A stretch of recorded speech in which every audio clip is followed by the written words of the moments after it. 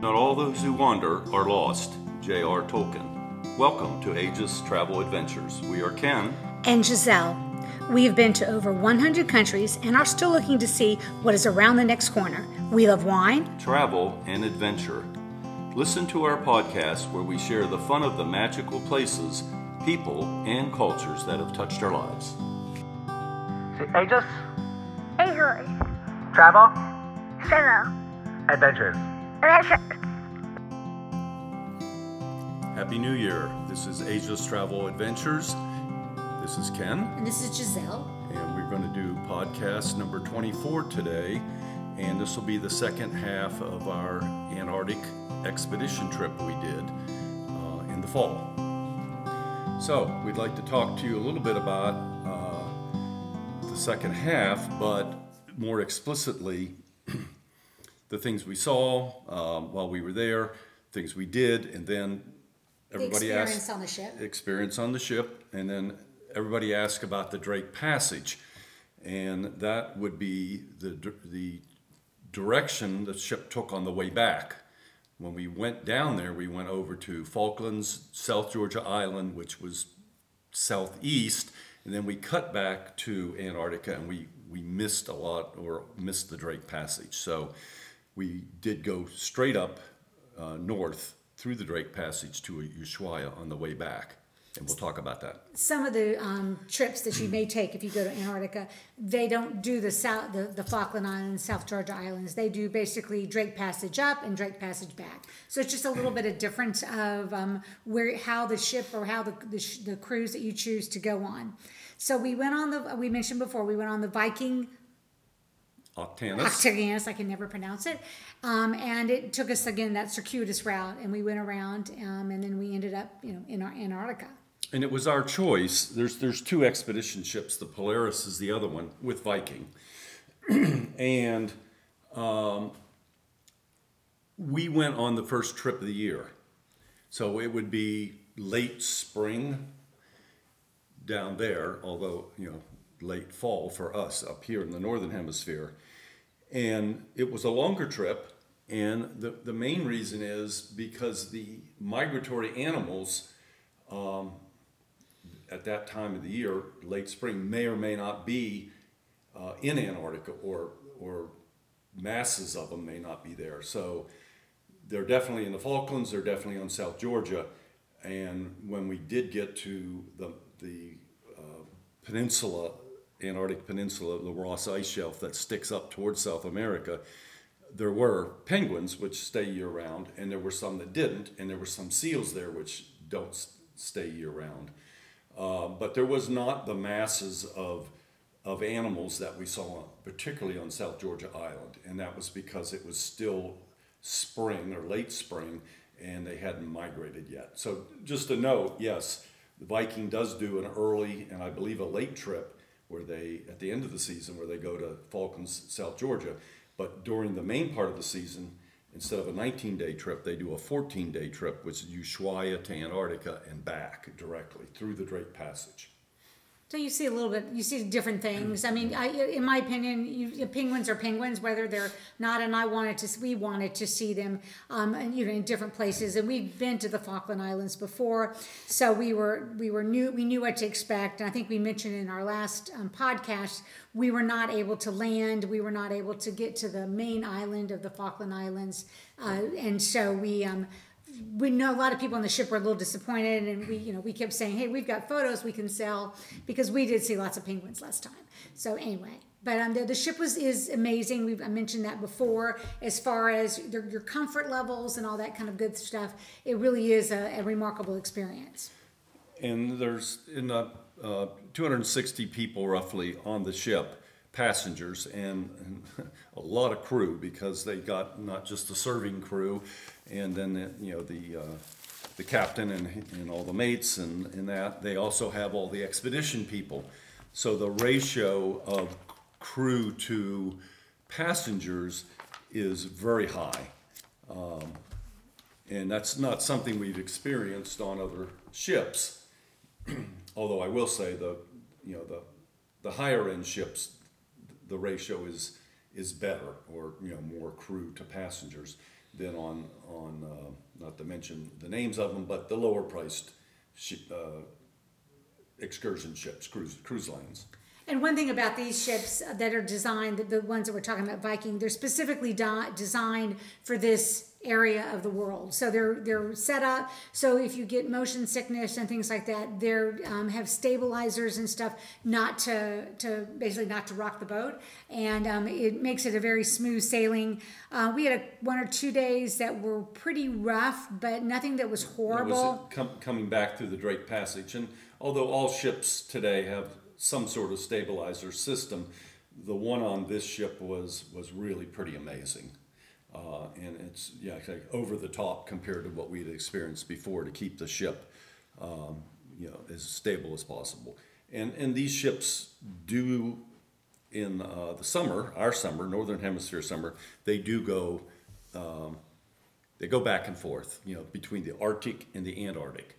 So Northern Hemisphere winter, that's the summer in Antarctica, and vice versa, Arctic, they do the summer up there. That's next on our list. Yeah, and you think, well, there's not much to see up there, but as you start to look at the itinerary on the Arctic, there is a lot to see, and then Polar bears. and and they do and whales and different animals than are in the south. No penguins though. You don't see polar bears in Antarctica, just let you know, because that was one of the first things that they mentioned in our every day.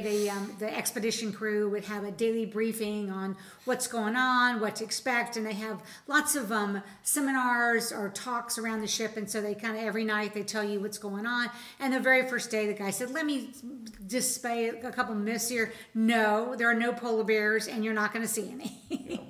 Except every now and then a lone one comes around, but that's very rare. Not in the south. No, but in the Falkland Islands, I think they said once or twice. Where did the one that they found, that one that's the guys that they said? Iceland. In Iceland, yeah, so that's what it was. Iceland, occasionally they've had a few that They've wandered up there. Yeah, there's none in the southern hemisphere. So anyway, side note, that's another podcast. So anyway, so we were on the Viking ship, and they give you the gear, most of the gear. There's a quite lengthy list that they send you of what's required. Required is probably not the right word. What they suggest, they do give you your outer gear. They give you a jacket that you get to keep. A red waterproof parka, and with it a blue liner vest, sweater, kind of thing, and then they lend you the boots and the pants to waterproof both of them. And so you have to go get fitted, and the jackets, they're one size, they're small, medium, large, men and women. So if you're really petite or very a larger person, you may have a difficulty finding what works for you. But we saw people of all shapes and sizes, and most everybody had the Viking gear on. There was a few people I noticed that had brought their own, either they just didn't want to wear it or whatever. So we got to keep the red jacket. And it's a fashion statement, let me tell you. And the blue under sweater garment, and they're very nice. I mean, they're extremely good. In fact, we're going out to Salt Lake City this month, and we're going to take them because it's really cold and there's snow everywhere. And wearing those things, we were warm. So Ken's taking his. I have a more stylish coat, but that's okay. Anyway, so we're on the Viking ship, and again, the expedition crew, they're made up of, they consist of mostly, I would say, people that have a passion for animals, and my passion for whales and penguins, or when one of the guys on the ship was he was the sharks, and he kept saying, "I know there's no sharks here." He goes, "Please don't tell me that." He goes, "I know I won't see sharks," but they really have a passion for being involved with that, and they're mostly, I would say, in their mid to late 20s up to, we had somebody who was about our age in her 60s. And so that was rare. Most of them were younger, but they were the nicest young kids, for lack of better words. Very helpful, very inquisitive, and they're also the people that when you go off and on, when you're going out in Antarctica, when you're going on the Zodiacs, or you're going on, they're the ones that are helping you get on, get off, etc. A couple times they had to literally make steps out of snow so you could get onto the landing port. So they were saying a lot of them went out there they go out there and do that. So they're very much of a hands-on crew. nice people. We enjoyed. They were very fun to talk to and very informative, and loved what they did.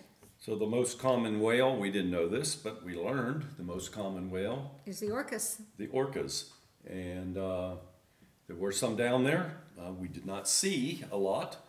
Saw a lot of pop. We saw a lot of The blowholes, yes, or coming out. the mist from the whales in the distance. And right off of South Georgia, as we were leaving, there was probably a pod of humpbacks. There was between 30 and 50 of them. That was cool. That was cool. I mean, it was just everywhere. But, you really didn't see much of the whale. You saw the blowhole exhalation going up. And then they go up, 20 feet. Yeah, one As much group, as. one people that were on a Zodiac, which is their small little boats that you take going to and from places. They happened to go by a pod of orcas. I mean, they were just at the right place, the right time. Would I have loved to have been on that? Oh yeah, because they said that literally the whales were just almost bumping the Zodiac. It was so cool, and their photos were phenomenal. So it's a lot of times being at the right place, right time. We were in Iceland, and we were on one of our third or fourth whale watching trips, and usually we see a few things here and there, but this one, there was one breaching, and boy, this puppy, she breached or he breached over and over again. So we were fortunate. So I can say I've seen a whale breaching. And in the Zodiac, of course, you're low to the water, and these people said when the pod went by, it was probably the large one, and usually the pods are led by females. Of course. And the top fin was taller, much taller than they were in the Zodiac. Yeah. And that's a little scary. Yeah, to see them that close and know how big they are. So we didn't see them, but we saw the photos. So lots of penguins, and they were mostly kings. Yeah, we saw what was the ones with the little fluffy head, the little. Well, those are rock hoppers. We saw. Those are cute. Yeah, those were on West Point Island in the Falklands, and right above their eyes, they got the little feather lights that stick up, kind of like big eyebrows. Yeah, they're very cute. And they are rock hoppers. They jump around like no other penguins that we had ever seen, and they were cool. We did see multiple kinds. The ones that we saw in Antarctica were ones that live year round there. Yeah. And the kings migrate, so there were some kings, but there weren't too many of them yet. Seals, the Weddell seal. We saw a few of those. So, and there were some seals, but not a whole lot, because it's early season. And they come and the areas that they breed and have their babies. So too much snow is not a good thing. Got to keep the pups warm. So. They were commenting that the seals were having a little bit of a difficulty time finding places to have babies at that point. So there's also some issues going on with the islands as far as what was it? Not a disease, or where they kept having to check all of our shoes and things like that, because they want to make sure you're not bringing any foreign items in there, because unfortunately they've had some mass deaths of animals because they're not exactly sure. So Antarctica is taking there's some bird flus going around. Bird flu, that's the word I'm looking for. And some other influenza types that affect seals. And penguins. And the bird flu is the ones that affect the penguins. That's true. Penguins are birds. Then they had a huge rat problem on South Georgia, and they've eradicated them, and it's taken years and years and years. And that's really helped the local fauna coming back, because the rats will eat penguin eggs, anything they can get, penguin chicks. And so they actually checked our boat with dogs in the Falkland Islands for South Georgia, which is a long way apart.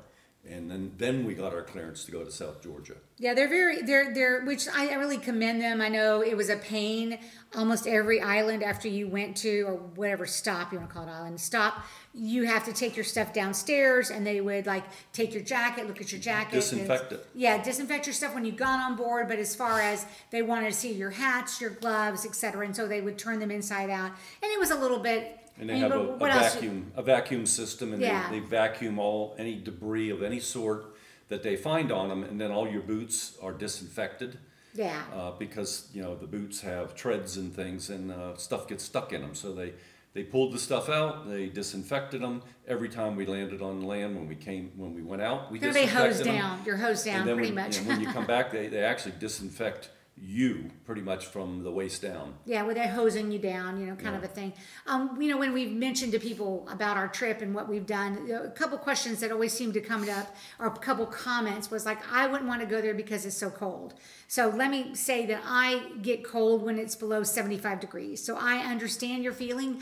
However, the gear that they give you and the stuff that I purchased and brought with us, I was never at a point that I thought I was going to be miserable. So there was only one day that maybe 2 days, that got really, really, really cold, that we were on the island on our excursion for the day. I kept thinking, I'm a little cold, but for the most part, you feel the weather, but it's not miserable. And then when you're walking around on the ship, you're just walking laps and stuff. And so we walked out many a morning. We would walk around and just look at the icebergs. I mean, the coolest thing that I thought about this, besides the animals and etc., was waking up in the morning and looking at your Nordic balcony, which all of them have. It's basically a waist high balcony, if you will, maybe a little taller. The window goes up and down, Yeah. so you can't open it, but it's not a balcony you walk out on. Yeah, but to wake up in the morning and have that, and then look at those amazing, icebergs of all shapes and all sizes, it's just really phenomenal. So that was one thing that I really enjoyed about the trip.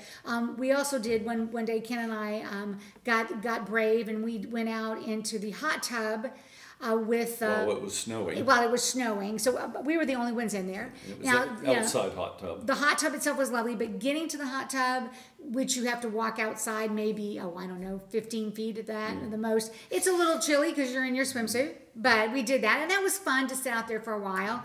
We were the only ones there, so they have two of them around on the ship, and it's fun to do that. So the ship, when you're not doing your excursions, is full of really good restaurants, really nice. The library in the ship is phenomenal. They have every book on the Antarctica and Arctic and historic and the expeditions that you ever want to read, and you don't have to check in, check out. You just pull the one you want and read it. Even in your room, they have some books for you. So they've got an extensive library. The food is delish on all the places. So we enjoyed the whole trip tremendously. The trip back through the Drake Passage, and that's the feared sailing part of the world. It can be the roughest of any part. Wasn't so bad. They told us it'd be rough, so I put a patch on, and Giselle took some meds. And the next day, we just looked at each other and kind of laughed and said, that wasn't so bad. I took the patch off, and we didn't take any more meds. Yeah, we were bouncing around and rolling a bit, but it wasn't bad. We don't typically get seasick, but I would always advise you to bring a patch or medicine just in case, because it really can get bad. Icebergs, it was amazing the amount of icebergs and the size of them. In fact, there's been one that broke off an ice shelf a couple years ago, and because it's so big, like the size of a city, it was grounded in Antarctica and couldn't get free. And during some storm this past year, it broke free, and it's out drifting in the South Atlantic, and it's like the size of a city. And at night, when we were moving in the ship to the next location, they had twin spotlights in the front, and that was pretty cool to watch. And watch them, navigate. And they had sonar, radar for the big icebergs, and they could identify those and steer away from them. No Titanic here. Far in advance. But for the littler ones, they were harder to pick up on there, and they didn't really want to hit them. So they had the spotlights out, and we never felt really any thuds or anything. We heard a crunching a few times. Yeah, so we're like, oh, okay. Yeah, but they're very small. The Drake Passage is cool, but I mean it's all water. There's no islands It to snowed. see. It snowed a couple times coming back, and That was a little eerie. Yeah, and I say it was rough, but it wasn't horribly rough. I mean, and we didn't get sick. They wouldn't let you go outside when it's snowing or when it's a little rough. Yeah. They borrow the doors, and so. But there's again, usually on a lot of ships when you think you're going to have rough weather, you go on the stairs. You'll see they have at the end of it they have little baggies in case you happen to get sick. They didn't have those on this ship, which I thought was interesting. So I guess they presumed if you're going to sick, you're going to go do it in your room. So one of the things we did, that we talked about the animals and the icebergs, and believe me, there are icebergs everywhere once you get to a certain point. And pretty much from South Georgia and down, we saw icebergs everywhere. And they really, all sizes and shapes. One even looked like the Sydney Opera House, just the way it was I'm formed. going to put some photos on our Instagram Yeah. page so you can see them because they were amazing. So, Ken, I have a question. Go ahead. Why are glaciers blue? Why are they blue? Because the ice is so compacted, and it turns them blue. It's so much pressure that it becomes like heavy ice. It's your tidbit of knowledge for the day. We did at one point in Antarctica. We didn't go on the island, but it's British Antarctic territory, and they have a research place there called Port Lockroy, and we actually sent 2 postcards back with British Antarctic stamps on them, which is, I guess, for stamp collectors, that's probably a rarity, something that's hard to get. And they came pretty quick, within 3 weeks, a month at the most. About a month, yeah. And it was a small facility. It had some communications towers, and we dropped off something like 8 pallets worth of supplies off our ship, which is one of the ways we get permission. Or Viking gets permission to go down there in the area as they help resupply these outposts. So there's something like 12 or 14 claims to Antarctica, but because there's a treaty that was enacted over 50 years ago, and it was a 50-year treaty, it's just been renewed a few years ago, people have research stations, but they can't mine or take advantage of it in any other way. So it's just for research. And there are several of them down there, but people have made claims to it should the treaty ever expire, and so on and so forth. And there's about 12 or 14 countries that have claims at this point. So that's another interesting tidbit. Once we got back to Ushuaia, which was our starting point, we had a side trip the next morning. We got back late in the day, and it was the sky was really beautiful as the sun set. We got pictures of that too. We can put on Instagram, but it was really pretty spectacular. Next morning, we went to the Parque Nacional Tierra del Fuego, and there's a miniature train or a short track. What do you call width-wise that you can take from outside the park into the park. Unfortunately, it wasn't running the day we went, and our tour didn't include it anyway, so we went by coach. It was okay. I was a little disappointed. I was expecting it sort of kind of let down a high after being in Antarctica. You're seeing all these amazing things. So then you're going to a national park, a lot of scrub grass. Remember, you're at the end of South America. I know, but I was expecting more. And it butts up against the Chilean border, number one. And another interesting fact is it's the start of the Trans-America Highway. Oh, okay. That Didn't runs know all that. the way up to Canada, and I think it ends in Canada. Well, that would be a road trip. And people have done it, and so it's the start of it's right there, and they had a marker, and that was interesting. A lot of native history in the area. And they had a lot of trails and things, glaciers in the distance and so on. Interesting, freshwater lakes in there and saltwater, I don't call them fjords, but inlets. And there were animals and mostly seals. So worth doing, I think, once. I probably wouldn't spend the money to go back. So, Yeah, I mean, like you said, I mean, it was, and plus we were on a coach tour, which Ken and I are not the biggest fans of.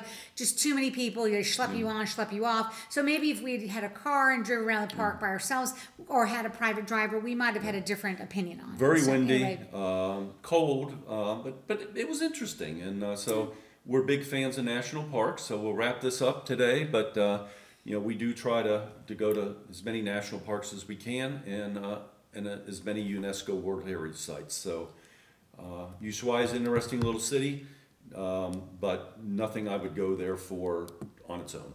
Yeah, we were at the beginning of the season, so it definitely was slower. We had been there before, it was more bustling. But anyway, well, thanks guys for listening. I appreciate that. Puts Antarctica to bed. We're going to start off a new year. We've got some trips planned, and we look forward to sharing our lives with you. And we appreciate everybody listening. And again, comments would be appreciated, good or bad. Take care. Bye-bye. Bye. Aegis, Ahorse. travel, Travel. adventures. Adventure.